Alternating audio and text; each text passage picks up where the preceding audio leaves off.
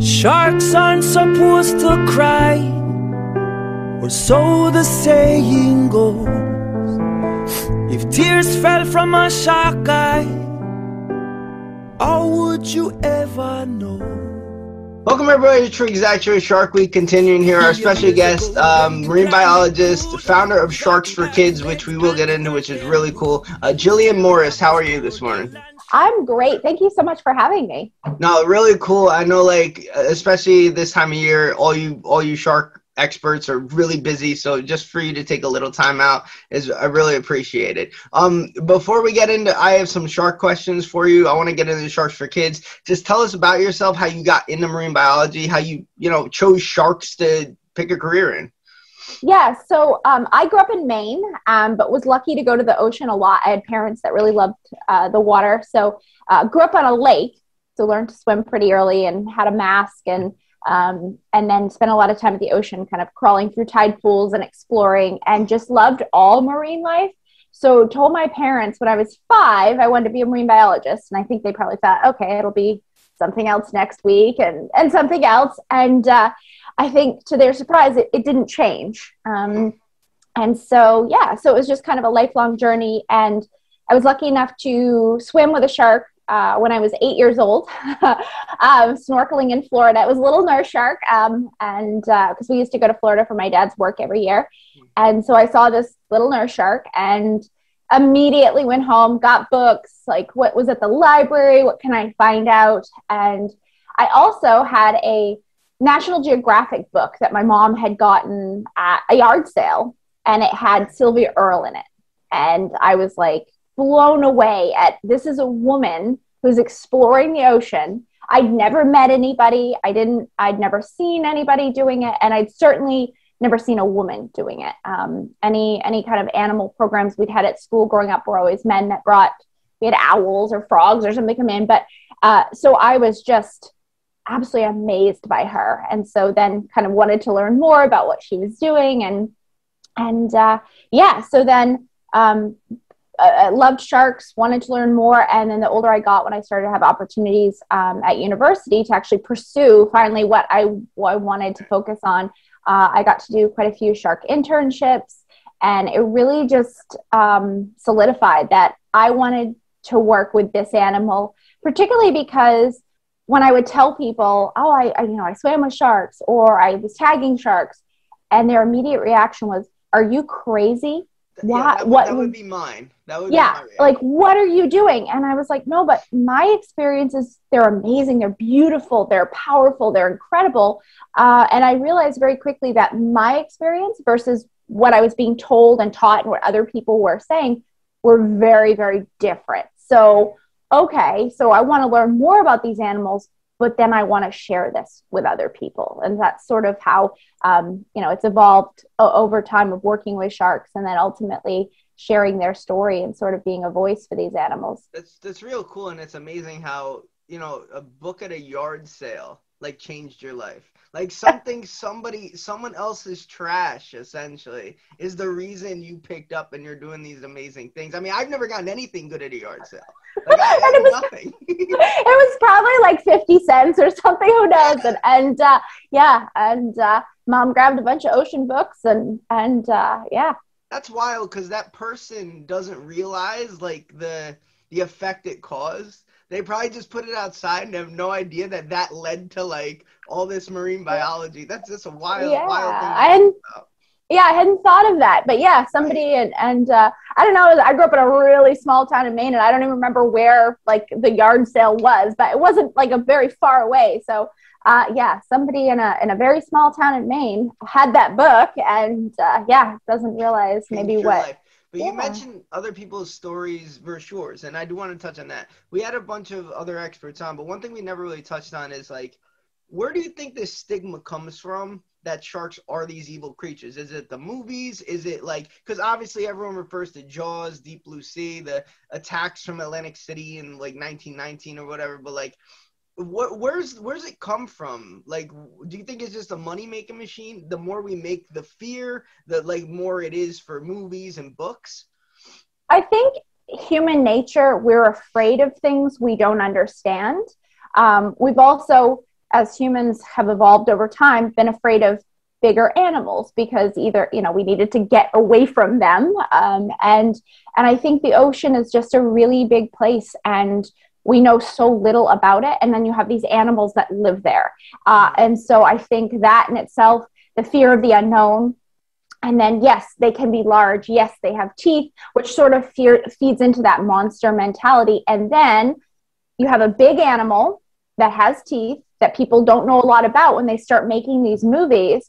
And people like to be like scared. Think of how many people go on haunted house rides, watch scary movies. So that's a bit of human nature. And they kind of feed into that. And I think it's not the sci-fi, like unrealistic stuff that's scary. It's the fact that when movies make aspects of them very real, like people go diving, they go cage diving. There are sharks found in certain areas. And I think when they play on the very realistic aspects, the things that are true, that could happen and people do, and then you kind of make something scary or unrealistic around that,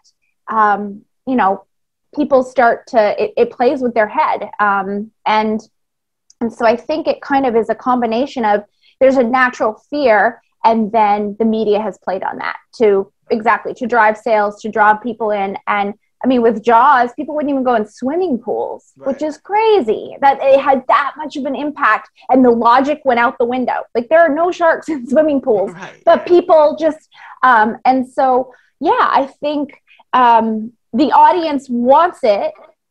So it's produced. It's kind of like which came first, right? That it's the audience wants it, so it's produced, and they produce it. It's kind of like back and forth. So it's hard to say, but it continues, and we're doing much better now.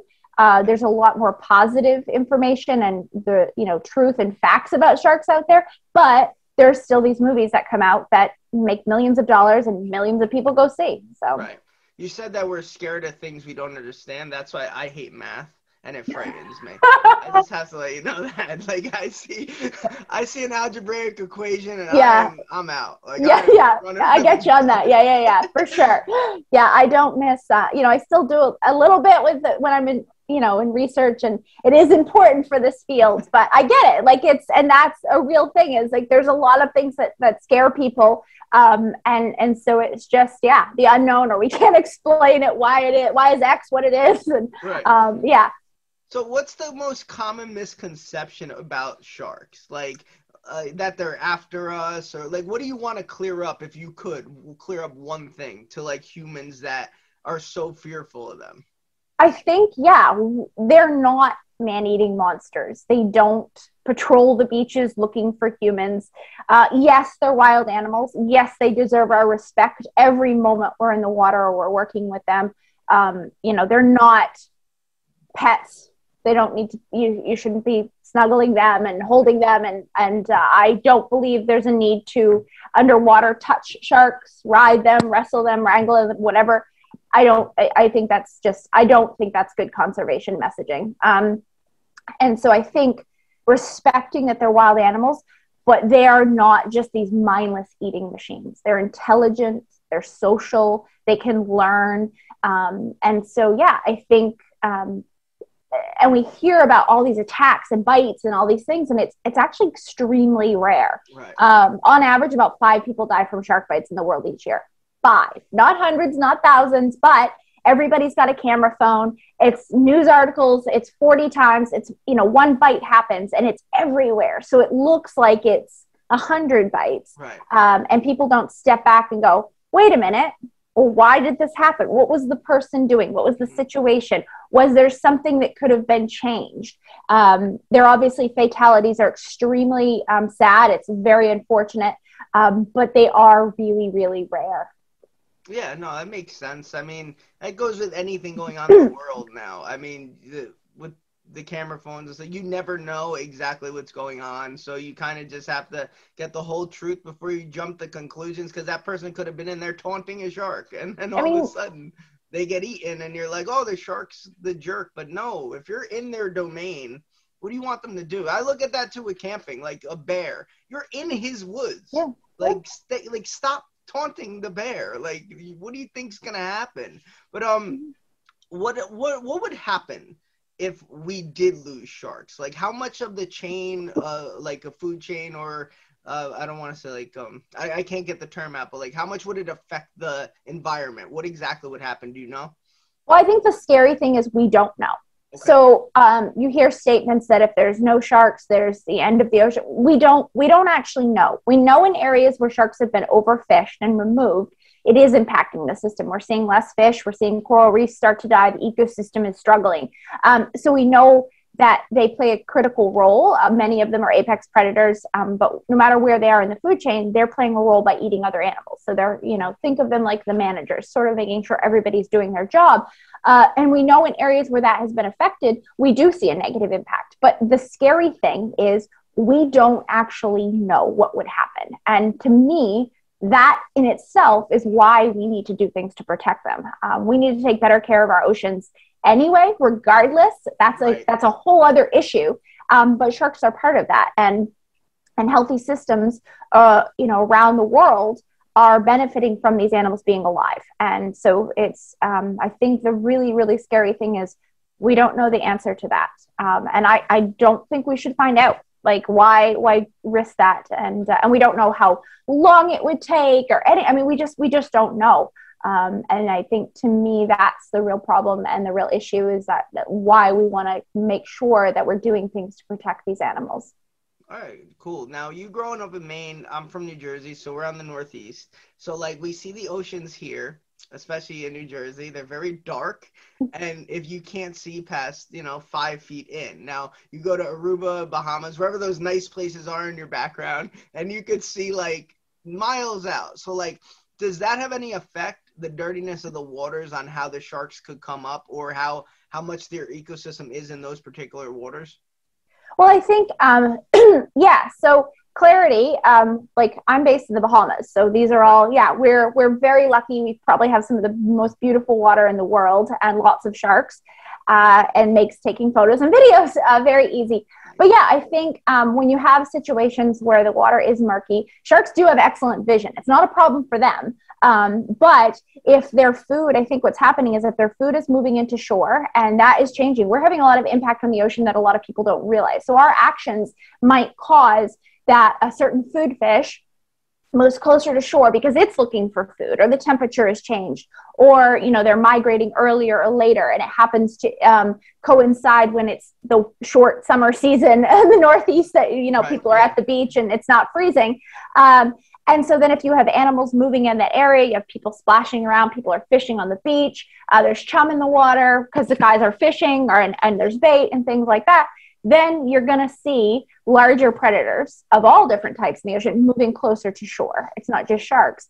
And so, yeah, I think, it's not that murky water is attracting them. It just happens to be that the food is going in there and certain areas, but their sensory systems are excellent. So it's not like they're going, "Ooh, I'd prefer the Bahamas. The water's better." And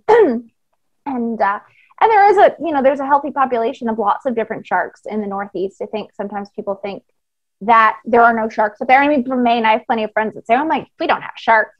Yeah, we do. Yeah, you do. And chances are, if you've ever been in the ocean, there's been sharks. And they're not, they don't look at you and go, "Oh, that's food." Again, it just kind of goes back to bites are super rare. And like you said about the bear, we choose to go in their environment. We choose to go in their house. And we have to realize that when we go in. We're so lucky to surf, swim, scuba dive, everything we do in the ocean. We're so lucky that we can spend time in that habitat, but it's not ours. Right. It's not our place. As far as like traveling and studying sharks, is there like an untapped area that you're finding more sharks that you never knew about? Is there anywhere like in the world, a country that like you're starting to study, you're starting to see, and like people are going out there to visit more to study them? Well, it's interesting. I think there's definitely hot spots that pop up, even the great hammerheads. So where I am in Bimini, all of a sudden the world knows great hammerheads in clear water. and they've been on Shark Week, Nat Geo Shark. They're on these TV programs and people are seeing this. And this is only really it was known for longer. It was kind of like a dive site that wasn't really public knowledge. But you're approaching, a decade almost of being a commercial dive site, a recreational dive site. And so, yeah, that's only that site that is now, everywhere on everyone's Instagram and the videos and the TV. That site isn't that old. Same thing with oceanic white tips in the Bahamas. You have a new area in a couple areas in the Pacific that are tiger shark hotspots now that hadn't been. And it's not that the sharks weren't there before. It's just that our reach, the ability of our boats and places and things that we can go to, funding, but also the outlet for us to share this information and for it to travel around the world. So another thing is the deep sea. New species are discovered every single year as our ability to explore the deep sea expands through technology, ROVs, submarines, things like that, and people having the ability to take that equipment to the deep sea and explore. There's all sorts of new species we have no idea about down there. So it's really, it's not necessarily places that are thousands of miles away and humans have never been. Sometimes it's right in our backyard. It's just the way we're exploring and the ability to explore it is changing as technology is changing. Right. You mentioned the new species. We've had Paul Clerkin on from Alien Sharks 2 or 3 times, and I've been openly trying to get him to name a shark after me that he finds. He isn't biting yet, though. Yeah, he's awesome. We've had him on a couple of our Sharks for Kids programs, and it's I'm fascinated by deep sea sharks. I think it's unbelievable, and just the adaptations they have. Some of them can glow. I talk to kids a lot about that. But I am so fascinated by glowing sharks. It's incredible. So, his research is really amazing. It's like having Pokemon in the ocean. Yeah, and you see some of them, all these different weird and wonderful. It's so cool. So you mentioned the Sharks for Kids, which is a great segue actually because you mentioned it.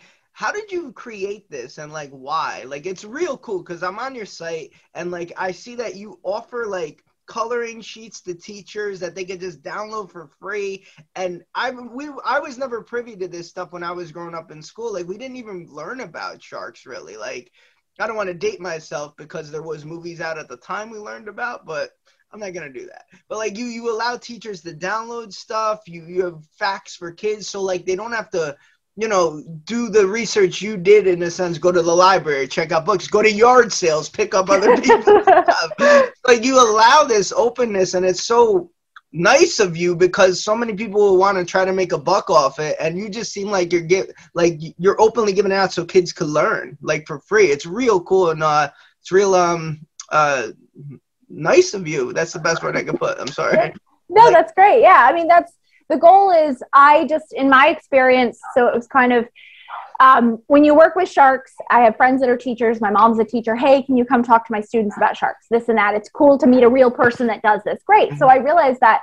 And then they'd be like, do you have any materials or activities? And I was like, I don't. And then I started to think, wait a minute, what if I did? And so started to think about that and kind of sat on the idea, and I will date myself. I turned 30 and my husband, I'd been talking about it for years, and everyone around me, and how cool would it be to have this website and we could do all this stuff, because my science background, my husband's also a marine biologist, my best friend's a marine biologist, and we all have had cameras. My husband now films for Shark Week and on BBC and all that. So we have all this cool video. I'm also an underwater photographer. So we have photos, we have videos, we have science experience. Okay, let's pull that in and create this cool opportunity for kids and teachers. It'll be free. And finally at 30, I went, I'm going to do it.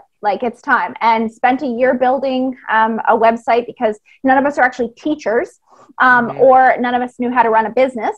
We were not our own. So learned a lot. We were all scientists and we went, right, we can do this. And so because I just believe that kids, we give them facts at an early age, they're excited, and they grow up and they grow up, one, making better decisions, but a 5-year-old can do something, and they can influence their parents, the adults in their life, and they have a much more powerful voice than they realize. And so how do we empower and inspire kids? Well, we got to give them the facts first. And so here are free resources for teachers, parents now, because during the pandemic, parents became teachers. So we've gotten a lot of great messages from families doing this together, which I love. So it's teaching guides, it's activities, crafts, videos. We host virtual lessons. We visit schools in person. But because of the pandemic, we've kind of ramped up our virtual presence. And so we do virtual talks all over the world. And then when things kind of got back to normal, we'll start, like, we run science education days. In the Bahamas, we actually take kids out to see sharks. And then the permission slips have to be signed for that, I would assume. Yeah, there's a lot of paperwork for those. And then we also take students shark tagging, so they participate hands-on in research in Florida. So I never had anything like this. Right. And the reason we're able to do it for free is we are a nonprofit, so we receive donations, we write grants. And so, we want everyone to have access to this, no matter whether you live in Idaho or, the beach in Florida. No matter what, kids need to learn about their natural world and not be afraid of sharks in the ocean, so that they grow up protecting it and understanding it. And just to make this free and accessible. That's the whole point. I would think that that's the most rewarding thing you do. I don't want to speak for you, but you could make your money doing research and stuff, but to actually put that in place, something you wanted to do for a long time, and see it excel and move, and people all over the country are emailing you saying it's cool. That has to be the most rewarding thing, right?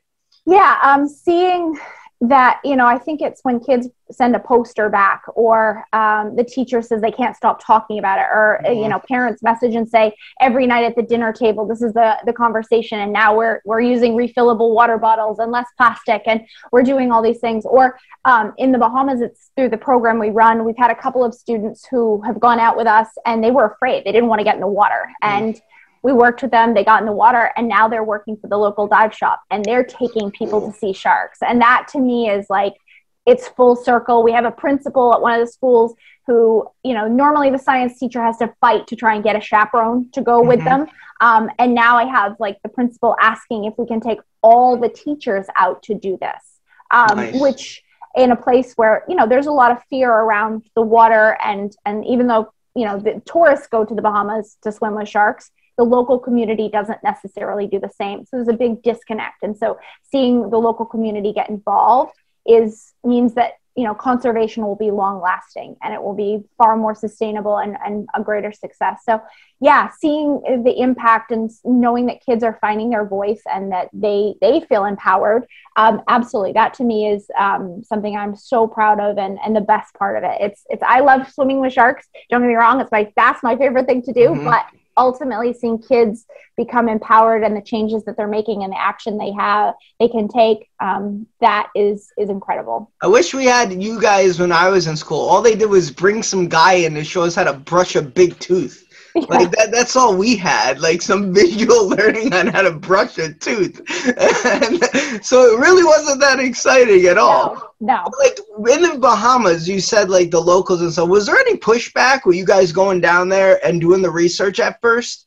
I've been in the Bahamas for probably just over 10 years now.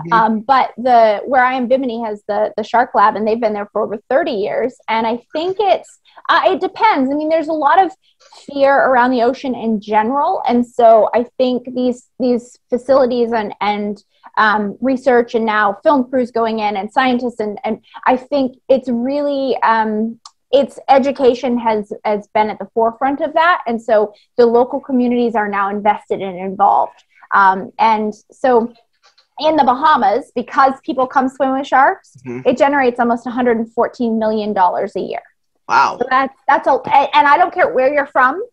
That's a lot of money, and people understand money. So you're really cutting into the people who are trying to get jet ski rides from the tourists, huh? Well, that's the thing is so that person that comes, so you run the jet ski store, right? Shop. But that person came to swim with sharks, but they're here for a week and they book a jet ski tour, a bone fishing tour. They stay at the hotel, they go to the bar, the straw market. So it's not just the dive shop that benefits the whole community. And in the Bahamas, fisheries and tourism are the economy. Yeah. That's what supports the economy. And so, so you have something, so even though, and I think when you realize that something is far more valuable alive, they're also protected. It's illegal to catch and kill sharks in the Bahamas. And so you have this, community sort of support. And as people are realizing and learning more about it, then you see the shift of a sense of pride. And the more Bahamians that are working in these industries and taking people diving and tourism and seeing sharks and snorkeling and all that, there's a sense of pride because they're part of that. And so you're seeing more and more of the community involved, which again is how conservation is successful. It's, outsiders can come in and help. I'm not from the Bahamas, but we can help, we can, support it. But when the local community is invested and involved, that's when it's successful. And that's what we're seeing more and more in the Bahamas and in other areas around the world as well. But my experience is in the Bahamas with this long term. And to see the community really involved is amazing. And it's so, so important. It has to happen for this to be sustainable.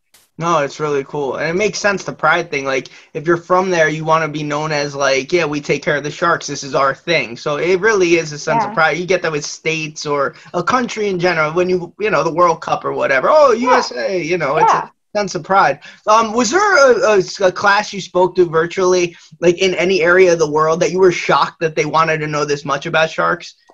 I actually, and this remains one of my favorite lessons, there was a small group in Kenya, and they sent me a video, and it was so incredible, in a very tiny little classroom, one iPad the teacher had, and they sang a song, and they were so excited to learn about sharks. And, these kids do not have much. It was really, it was almost, it just makes you reflect on how lucky we are and how, and so to look and just to see that something like this was so exciting for them. And I got to connect with them a couple times, and that remains to me one of the most amazing experiences, just to be able to connect with them and to get them excited and and that the teacher was willing to do all that to give them. And I know this teacher has done a lot of virtual lessons with them and is really sharing the world with them, which is incredible.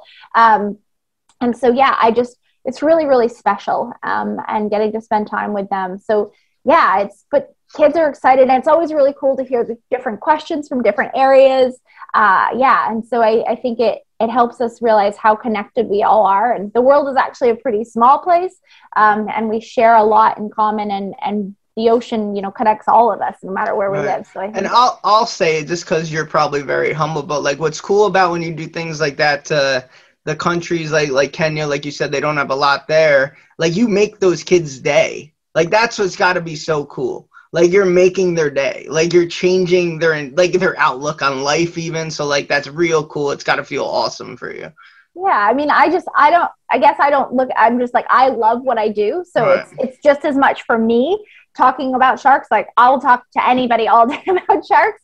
And so, I feel on my end, I feel lucky that I got to do that. And I do hope that, if that inspires one of those students to go, okay, despite where I'm from or challenges I might face, that maybe I can do this too, or maybe I can connect them to somebody from the area that's done that as well. I mean, we have quite a large team of people from all over the world. And so I think it's important. We have a lot of our team are women as well. And so I think because there aren't necessarily as many women in the field of science in general, for young girls to see that women are doing this too. Women swim with sharks, women study sharks, women are, that to me is also really, really important. So, for them to read a real person that's actually doing this. And I think that's really rewarding as well. Right. And we noticed that talking with a lot of the women we had on, like, you guys aren't really represented too well in, like, Shark Week, Shark Fest and stuff. So that's, like, representation's everything, as we say. So, like, what would you do? What would you tell the women, like, who want to do this growing up? Like, what advice would you have for them if they're not seeing, like, they're watching Nat Geo and just not seeing themselves on there? Well, it's getting better. I mean, I have to say, because I've been involved in the TV world and am involved in it in the fact that my husband's films for Shark Week every year and all this stuff. And so things in certain aspects are getting better. There's a long way to go. It's definitely not where it should be. And there are women all around the world doing amazing work with sharks. And yeah, so hopefully seeing more of them be featured. But I think I would tell people is, I was told I couldn't do this. I was told this was for men. I was told to, when am I going to get a real job? I've heard it all. I've been passed over for things. So you will face that. I wish I could say you won't, but you will. But if you really want to do this, you will find a way and stick with it. And don't let people tell you can't because you're a woman or because you're from a certain area. I'm from a town of 400 people in Maine. I didn't grow up with my family wasn't super rich, I didn't have all these extra things that sometimes I think people, think you're supposed to have. And yes, it can be harder depending on your situation. Absolutely. But I think the thing is if somebody's telling you no, simply because you're a woman, that don't listen to that. Find a way, find mentors, find support. And you will find those opportunities and you will be able to make it work and stick with that. Don't listen to the no, because you're going to hear it and it's not going to be fun. It's going to, it'll make you feel bad. Some days are going to be harder than others, but if you want to do this, you can find a way and it will be worth it. There's going to be a bunch of young women going to yard sales all across the country after they see this, just looking for that 50-cent shark book. Yep. It's, yeah. It's, right. Jillian, thank you very much for joining us. But before we go, I want to know what your favorite shark is. I always ask this, just what's your favorite one, and what's the one shark that there's the most misinformation out there about? Well, my favorite animal on the planet is the great hammerhead. You can kind of see what side am I on. There we go. They're mesmerizing. I'm really lucky. We get to spend a lot of time with them in the winter. They migrate to Bimini and we are able to hang out with them a lot. And so yeah, just a really remarkable animal, sadly critically endangered. So learning about them and sharing information is really important for this species in particular. I think misinformation, I think bull sharks get a really bad reputation. Yes, situations happen. It's a species that tends to be in areas where there are a lot of humans, there's fishing happening and things like that. But and by all means, they absolutely deserve your respect at all moments in the water with them, but they're actually really amazing. It's an animal that can swim in freshwater and saltwater. I mean, they do some really cool stuff. So I think that they're the kind of the negative sort of stereotype about that particular species kind of overrides how beautiful it actually is. They're definitely a different animal to dive with, for sure. That is something there are certain sharks I think easier for people to dive with, or new divers and stuff. They're not one of the ones I would say for new divers, but I also think there's this idea that they're a man-eating monster, and they're absolutely not. They're actually a really remarkable creature. Awesome. Yeah, I wouldn't have known that with how much the bull shark and tiger shark, apparently they sell as don't even go in a water because you'll get eaten alive. That's kind of how they get sold on TV. All right, where can we catch your stuff? Plug your Sharks for Kids. If you want to just your Instagram and stuff. Yeah, sure. So the website is sharksforkids.com, and it's the number 4. And you can check us on Instagram at Shark Education. All the others, Facebook, Twitter, it's Sharks for Kids. But Instagram is Shark Education, and I'm on Instagram as Bimini Shark Girl. So if you like sharky stuff and the occasional pit bull photo, and sometimes there's a baby in there too, you can definitely check that out.